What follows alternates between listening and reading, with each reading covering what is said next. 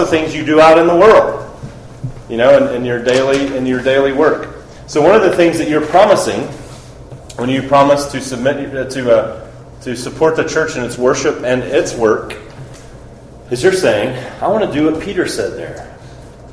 I want to help administer God's grace in its various forms.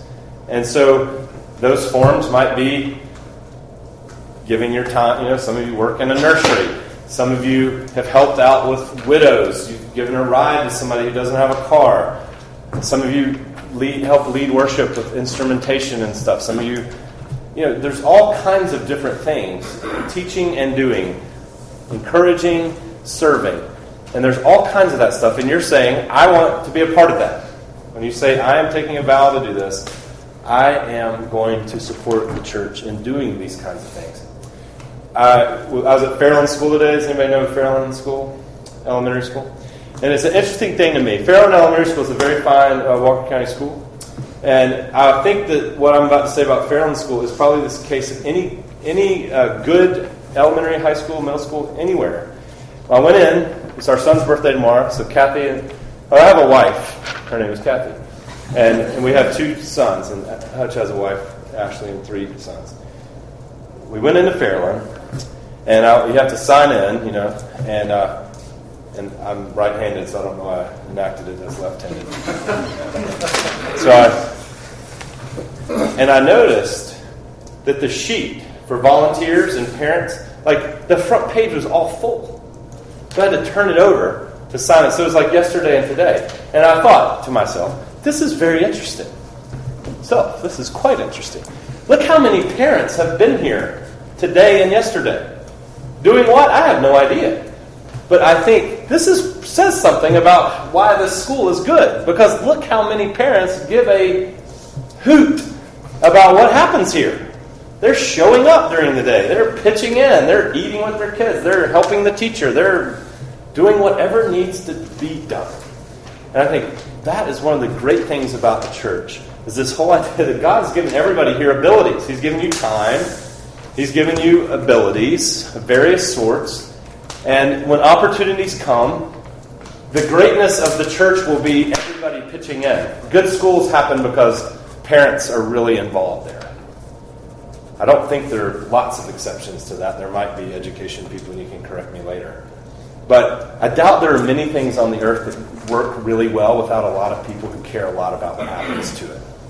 And so that's part of what this vow is about. Is that we're going to give a hoot about what happens here because we care about Jesus and we care about each other and we care about this community, so we can't sit on what we've been given. We have to use what we've been given. Does that make sense? And so I want to make sure Hutch has time, and I think I need to end. So you got that? I'm going to let Hutch go on now.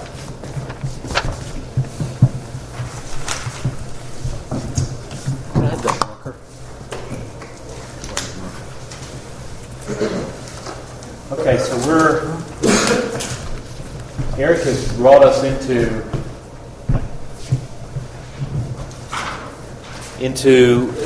well, just if you notice about how we've laid out the retreat, we're kind of arranging it around these 3 things that we feel like we're called to be and do in the church: worship, nurture, and witness. And if nothing else, I hope you come out of this retreat saying that Rock Creek, there's 3 things that God calls us to be and do.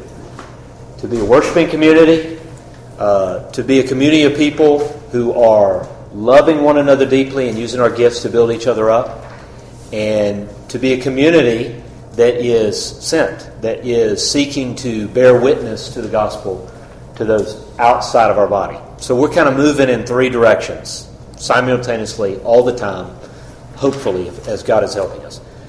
Moving up towards God in worship, moving in towards one another as a community, and moving out in bearing witness to the kingdom. So we're always seeking to move in these 3 directions. Right now we're beginning on those 3 where we're kind of highlighting worship. What do we mean by we're seeking to be the worshiping community? And Eric began with talking about worship in the broad sense.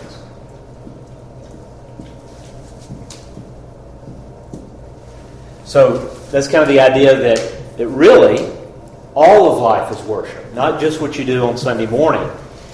All of our life, and that's what Paul's talking about in Romans 12, all of life is to be an offering of worship to God, where we offer our time, our money, the gifts that He's given to us. Everything belongs to Him, and we're seeking with everything in our life for it to be an offering of worship to Him. But, as we saw in the vow, one of the things you're taking a vow to do is, I'm going to support the church in its worship and work to the best of my ability. And so we want to narrow that in and look at the narrow sense. The narrow sense of worship. And really what we're talking about here is more specifically our worship together as a church, as we're gathering. So here we would be talking about Sunday mornings as a primary time where we're coming together to worship. We'll be talking about community groups. We'll be talking about all the different kind of gatherings that happen as a church. So, we'll put Sunday morning here.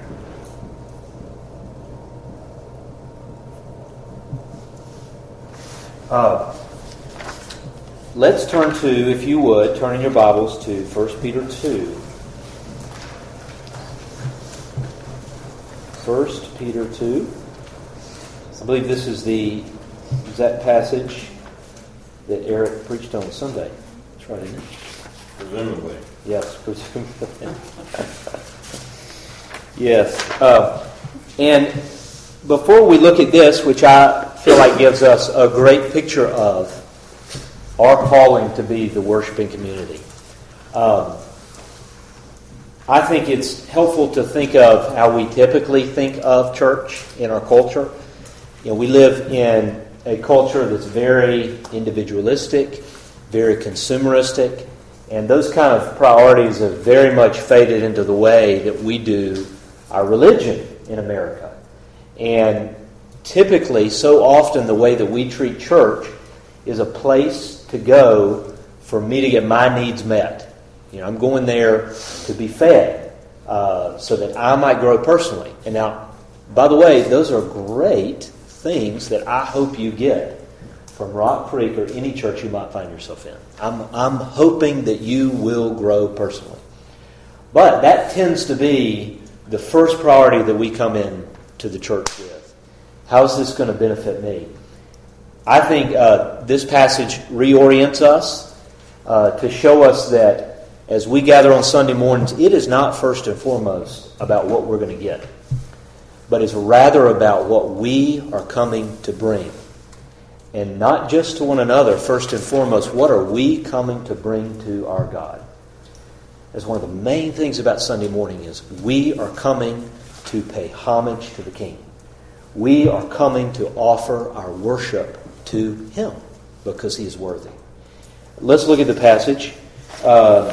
1 Peter 2. I'm going to start reading at verse 4. Just think as we read about how Peter is describing us as a people and what we have been chosen and redeemed to do and to be. As you come to Him in Christ, the living stone rejected by men but chosen by God and precious to Him, you also, like living stones, are being built into a spiritual house to be a holy priesthood, offering spiritual sacrifices acceptable to God through Jesus Christ. Now, that's dense, right? It's drawing from rich imagery from Old Testament worship. He describes us as living stones. What a metaphor. Referring to the Old Testament temple, which was the place that God's presence would come down and dwell among His people. It was God's dwelling upon the earth, the Old Testament temple. And so Peter's taken that image and he's applying it to us as the New Testament church. And he says, you, like living stones, are being built into a holy temple that God would come and dwell within with His very own presence. What a way to think about what's happening on Sunday morning. We're like living stones coming together. Jump down to verse 9. He continues with this rich Old Testament imagery and kind of God's His pet names for His people. These are his sweetheart names for his bride, Israel, and he's applying it to the church. But you are a chosen people, a royal priesthood, a holy nation, a people belonging to God. For what purpose? For what purpose? That you may declare the praises of him who called you out of darkness and into his wonderful light. Peter is describing us as a people that God has chosen, delivered out of the darkness of this world, brought into special relationship with himself, and made to be a royal priesthood. Made to be a people that exist for this basic purpose, to declare the praises of our God. So as we talk about worship as a primary thing that we're called to be, that is an end in and of itself. That as we come together on Sunday mornings to offer and declare the praises of our God who has delivered us, that is the whole point. Does that make sense?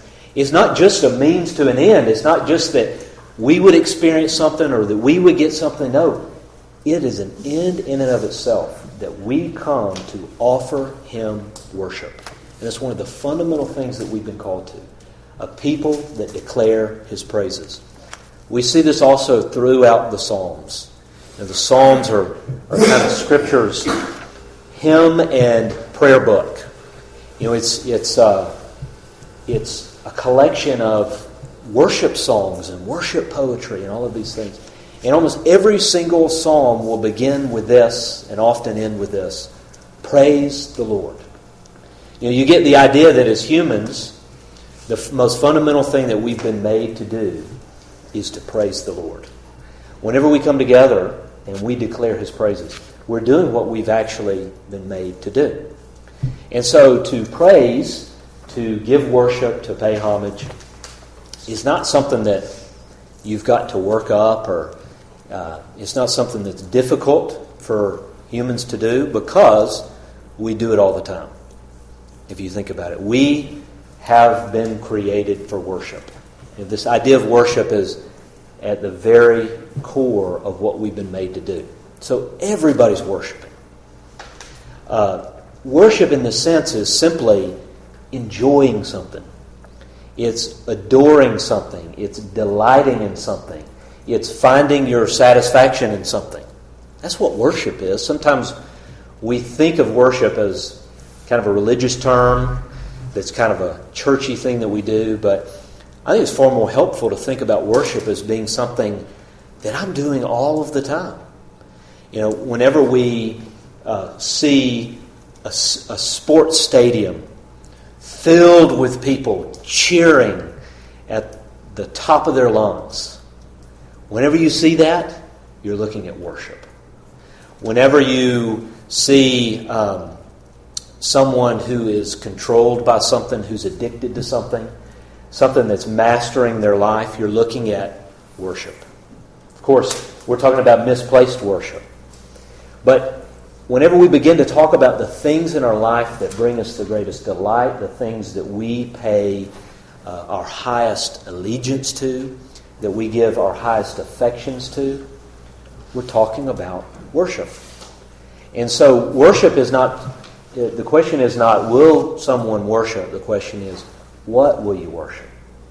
And so what we believe is that as God is at work in our lives redeeming us, that we actually begin to worship what we've been made to worship, and that is God himself. We become a people that more and more and more are worshiping the living God. One of the things that we say, as we, Eric earlier mentioned this phrase that you've probably heard us say, it's at the top of your sheet here.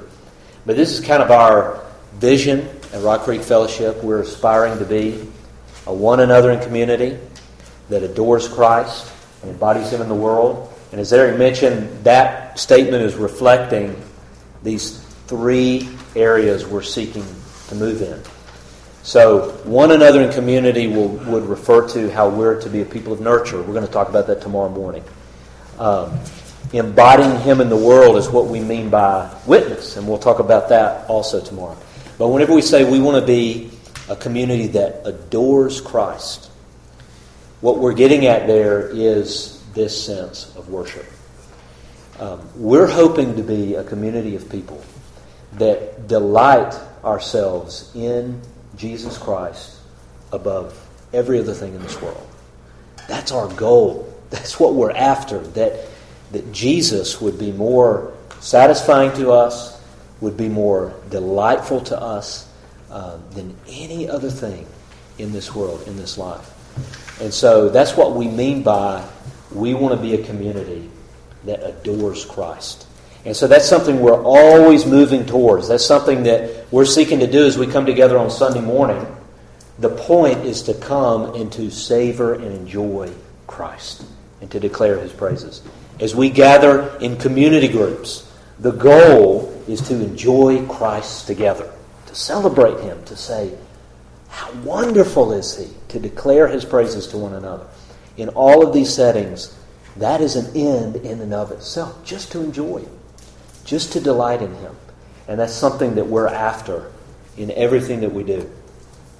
Another thing I want to mention just practically as we're looking at this narrow sense of worship, and we're talking about Sunday morning as we formally come to worship. And by the way, as you look at this vow that you're taking, I promise to support the church and its worship and its work to the best of my ability.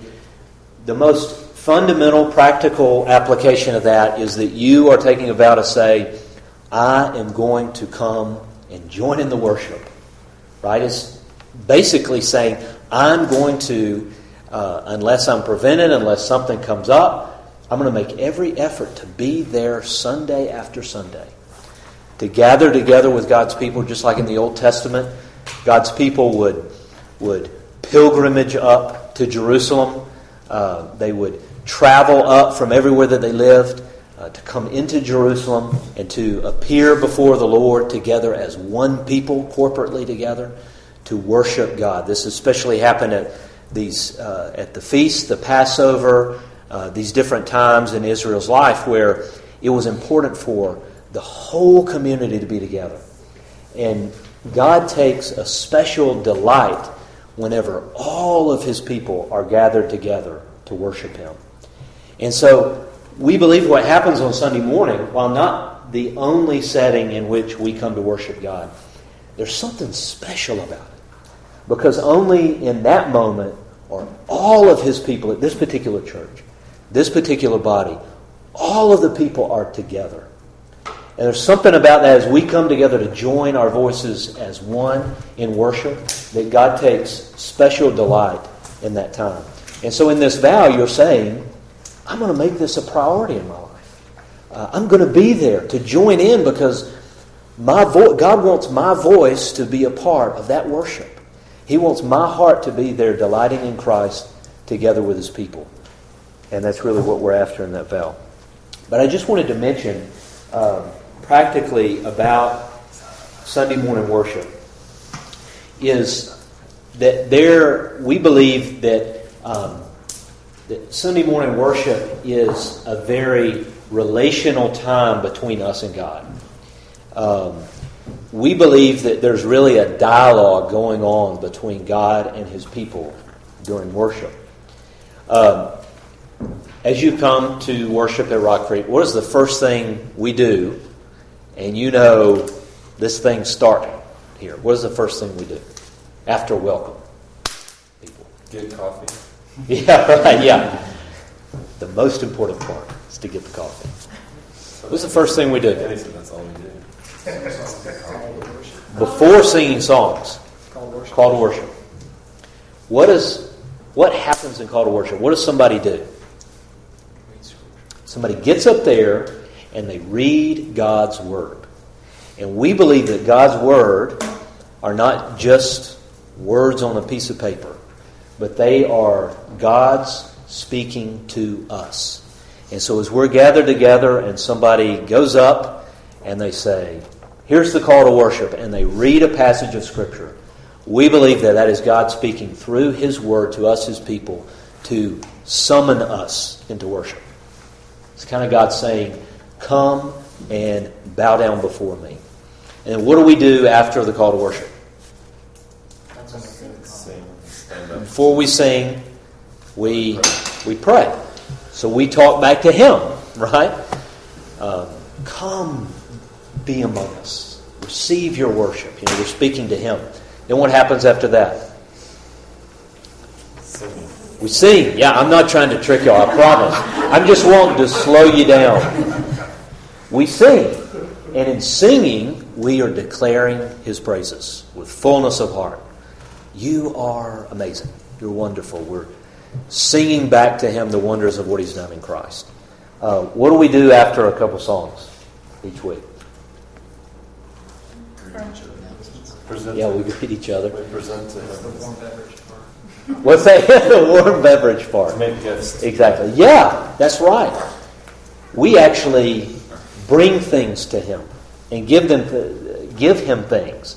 And things that are very, very precious to us, right? Money. The greatest rival to God in our hearts are money.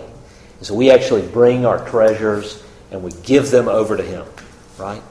You see, what I'm doing is I'm walking you through, showing you how it's a time of worship. And it's not just a one way, it's back and forth. After bringing of our offerings, what do we do after that? Pray. We pray again. A lot of praying going on, right? Corporate prayer, prayer of thanksgiving, as it should be. We're talking to Him. Then what happens after that? We do the Presbyterian version of passing the peace. Yes, we greet one another. That's right. And then after that, what happens? Yes. God's talking to us again. What happens after the reading of Scripture? Jess is like, you trying to trick me here. What happens? The sermon. That's right. So, again, God speaking to us. So God's Word is read, and then, by God's Spirit, God speaks through weak, flubbing imbeciles like Eric and I. He speaks through us to His people, making His words known to His people. And then, what do we do after that? At least once a month. Communion, right? We celebrate the sacrament. So that's a time where you get especially close to Jesus. And He feeds us, and we partake of Him, and we bring ourselves to Him, and you get really, really close to Him. And then we sing some more after that. Just wanted to slow you down to show you what Sunday morning is all about, is about worship. It is about entering into the presence together as His people, entering into His presence to worship Him, to declare His praises, which is what we've been created to do. I was just going to add it, and also at the very end, Oh, yes, I was forgetting one. Because it's an important part. After we've assembled as God's people, we've attended to God, we've praised Him, He's spoken to us, we've listened and praised Him back. Then, y'all have heard enough. What's the very last thing that we say? We change up the benediction, which is God sort of placing His word on us to carry us out. What's the very last sentence that we say? We say this always, every week. Now go in peace. Say it loud. Now go in peace to love and to serve the risen Lord Jesus Christ. That's right. Here's That's awesome. Yes. Go in peace to love and to serve the risen Lord Jesus Christ. So that's the intersection between worship in its narrow sense and its broad. So in the narrow sense, we've gathered as a people to do what we're made to do. We praise and we get formed as a people. And then we say, in the name of Jesus, now go out into the world. Go out and be moms and dads and students and builders and doctors and coaches and whatever. And go out there to serve Jesus wherever you are. Yeah. And that's the worship in the broad sense and from the worship in the narrow. It's a great tie-in to those. And by the way, with benediction, just where that comes from. In the Old Testament, Aaron the high priest, as Israel, God's people, had been rescued out of Egypt, and God had entered into covenant with His people at Sinai, and He he sets them off as a worshiping people. Aaron the high priest, he called him to do something at the end of their worship each time. And he gave him this pronouncement to pronounce over them. The Lord bless you and keep you. But what's so interesting is what he actually said, what he says right after that Aaron was actually doing as he was pronouncing benediction over his people. He said, in doing so, you will put my name on my people. Which I think is just fascinating. That in that moment, whenever we're saying that God, through us, is placing His name upon you, His people. Placing His favor upon you as you go out to worship Him in the world. So, all that is happening on Sunday morning, all that is happening outside of that as we gather to worship Him, that is what we're after. Whenever we come together to worship, we're doing what we've been made to do. And so as a church, we always want to say, this is what we're after. We want to be after being a people that are delighted in Jesus, that exist to declare His praises everywhere that we go. And we believe that is one of the fundamental things the church is called to be. And so we're always seeking to move up in worship with our hearts. Does that make sense? So, that's all I'll say specifically on this. But I think we've got a few minutes for questions that could pertain to anything that we've covered so far.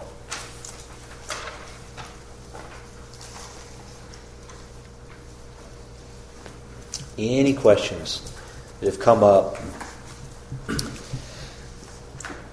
How we've tried to do this, one of the things that we really want to focus in on this time is helping you to understand what these vows are about.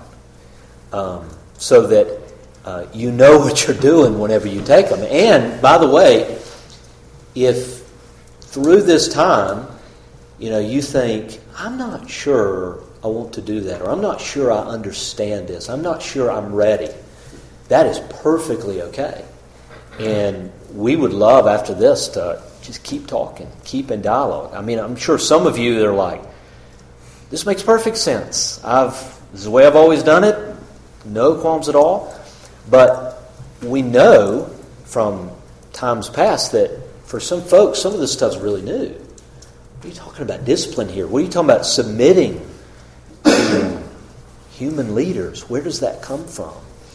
And we believe everything that we're practicing here, what we're trying to do is practice what we see God has laid out in Scripture. And so we're hoping in this time to help you to understand the vows that you're taking and what does it mean to make these promises. To say, I'm going to submit myself to these leaders at this church. Which, again, in our culture, I think at first glance sounds kind of like an odious thing. Because in our culture, we don't like the concept of authority. We believe in the autonomy of the individual. But really, for you to be autonomous over yourself is really a greater kind of tyranny in your life. We believe that God gives us authorities in our life as a means of His grace. Like it's His gift to us that He puts people in our life that love us, that care for us, that watch over us.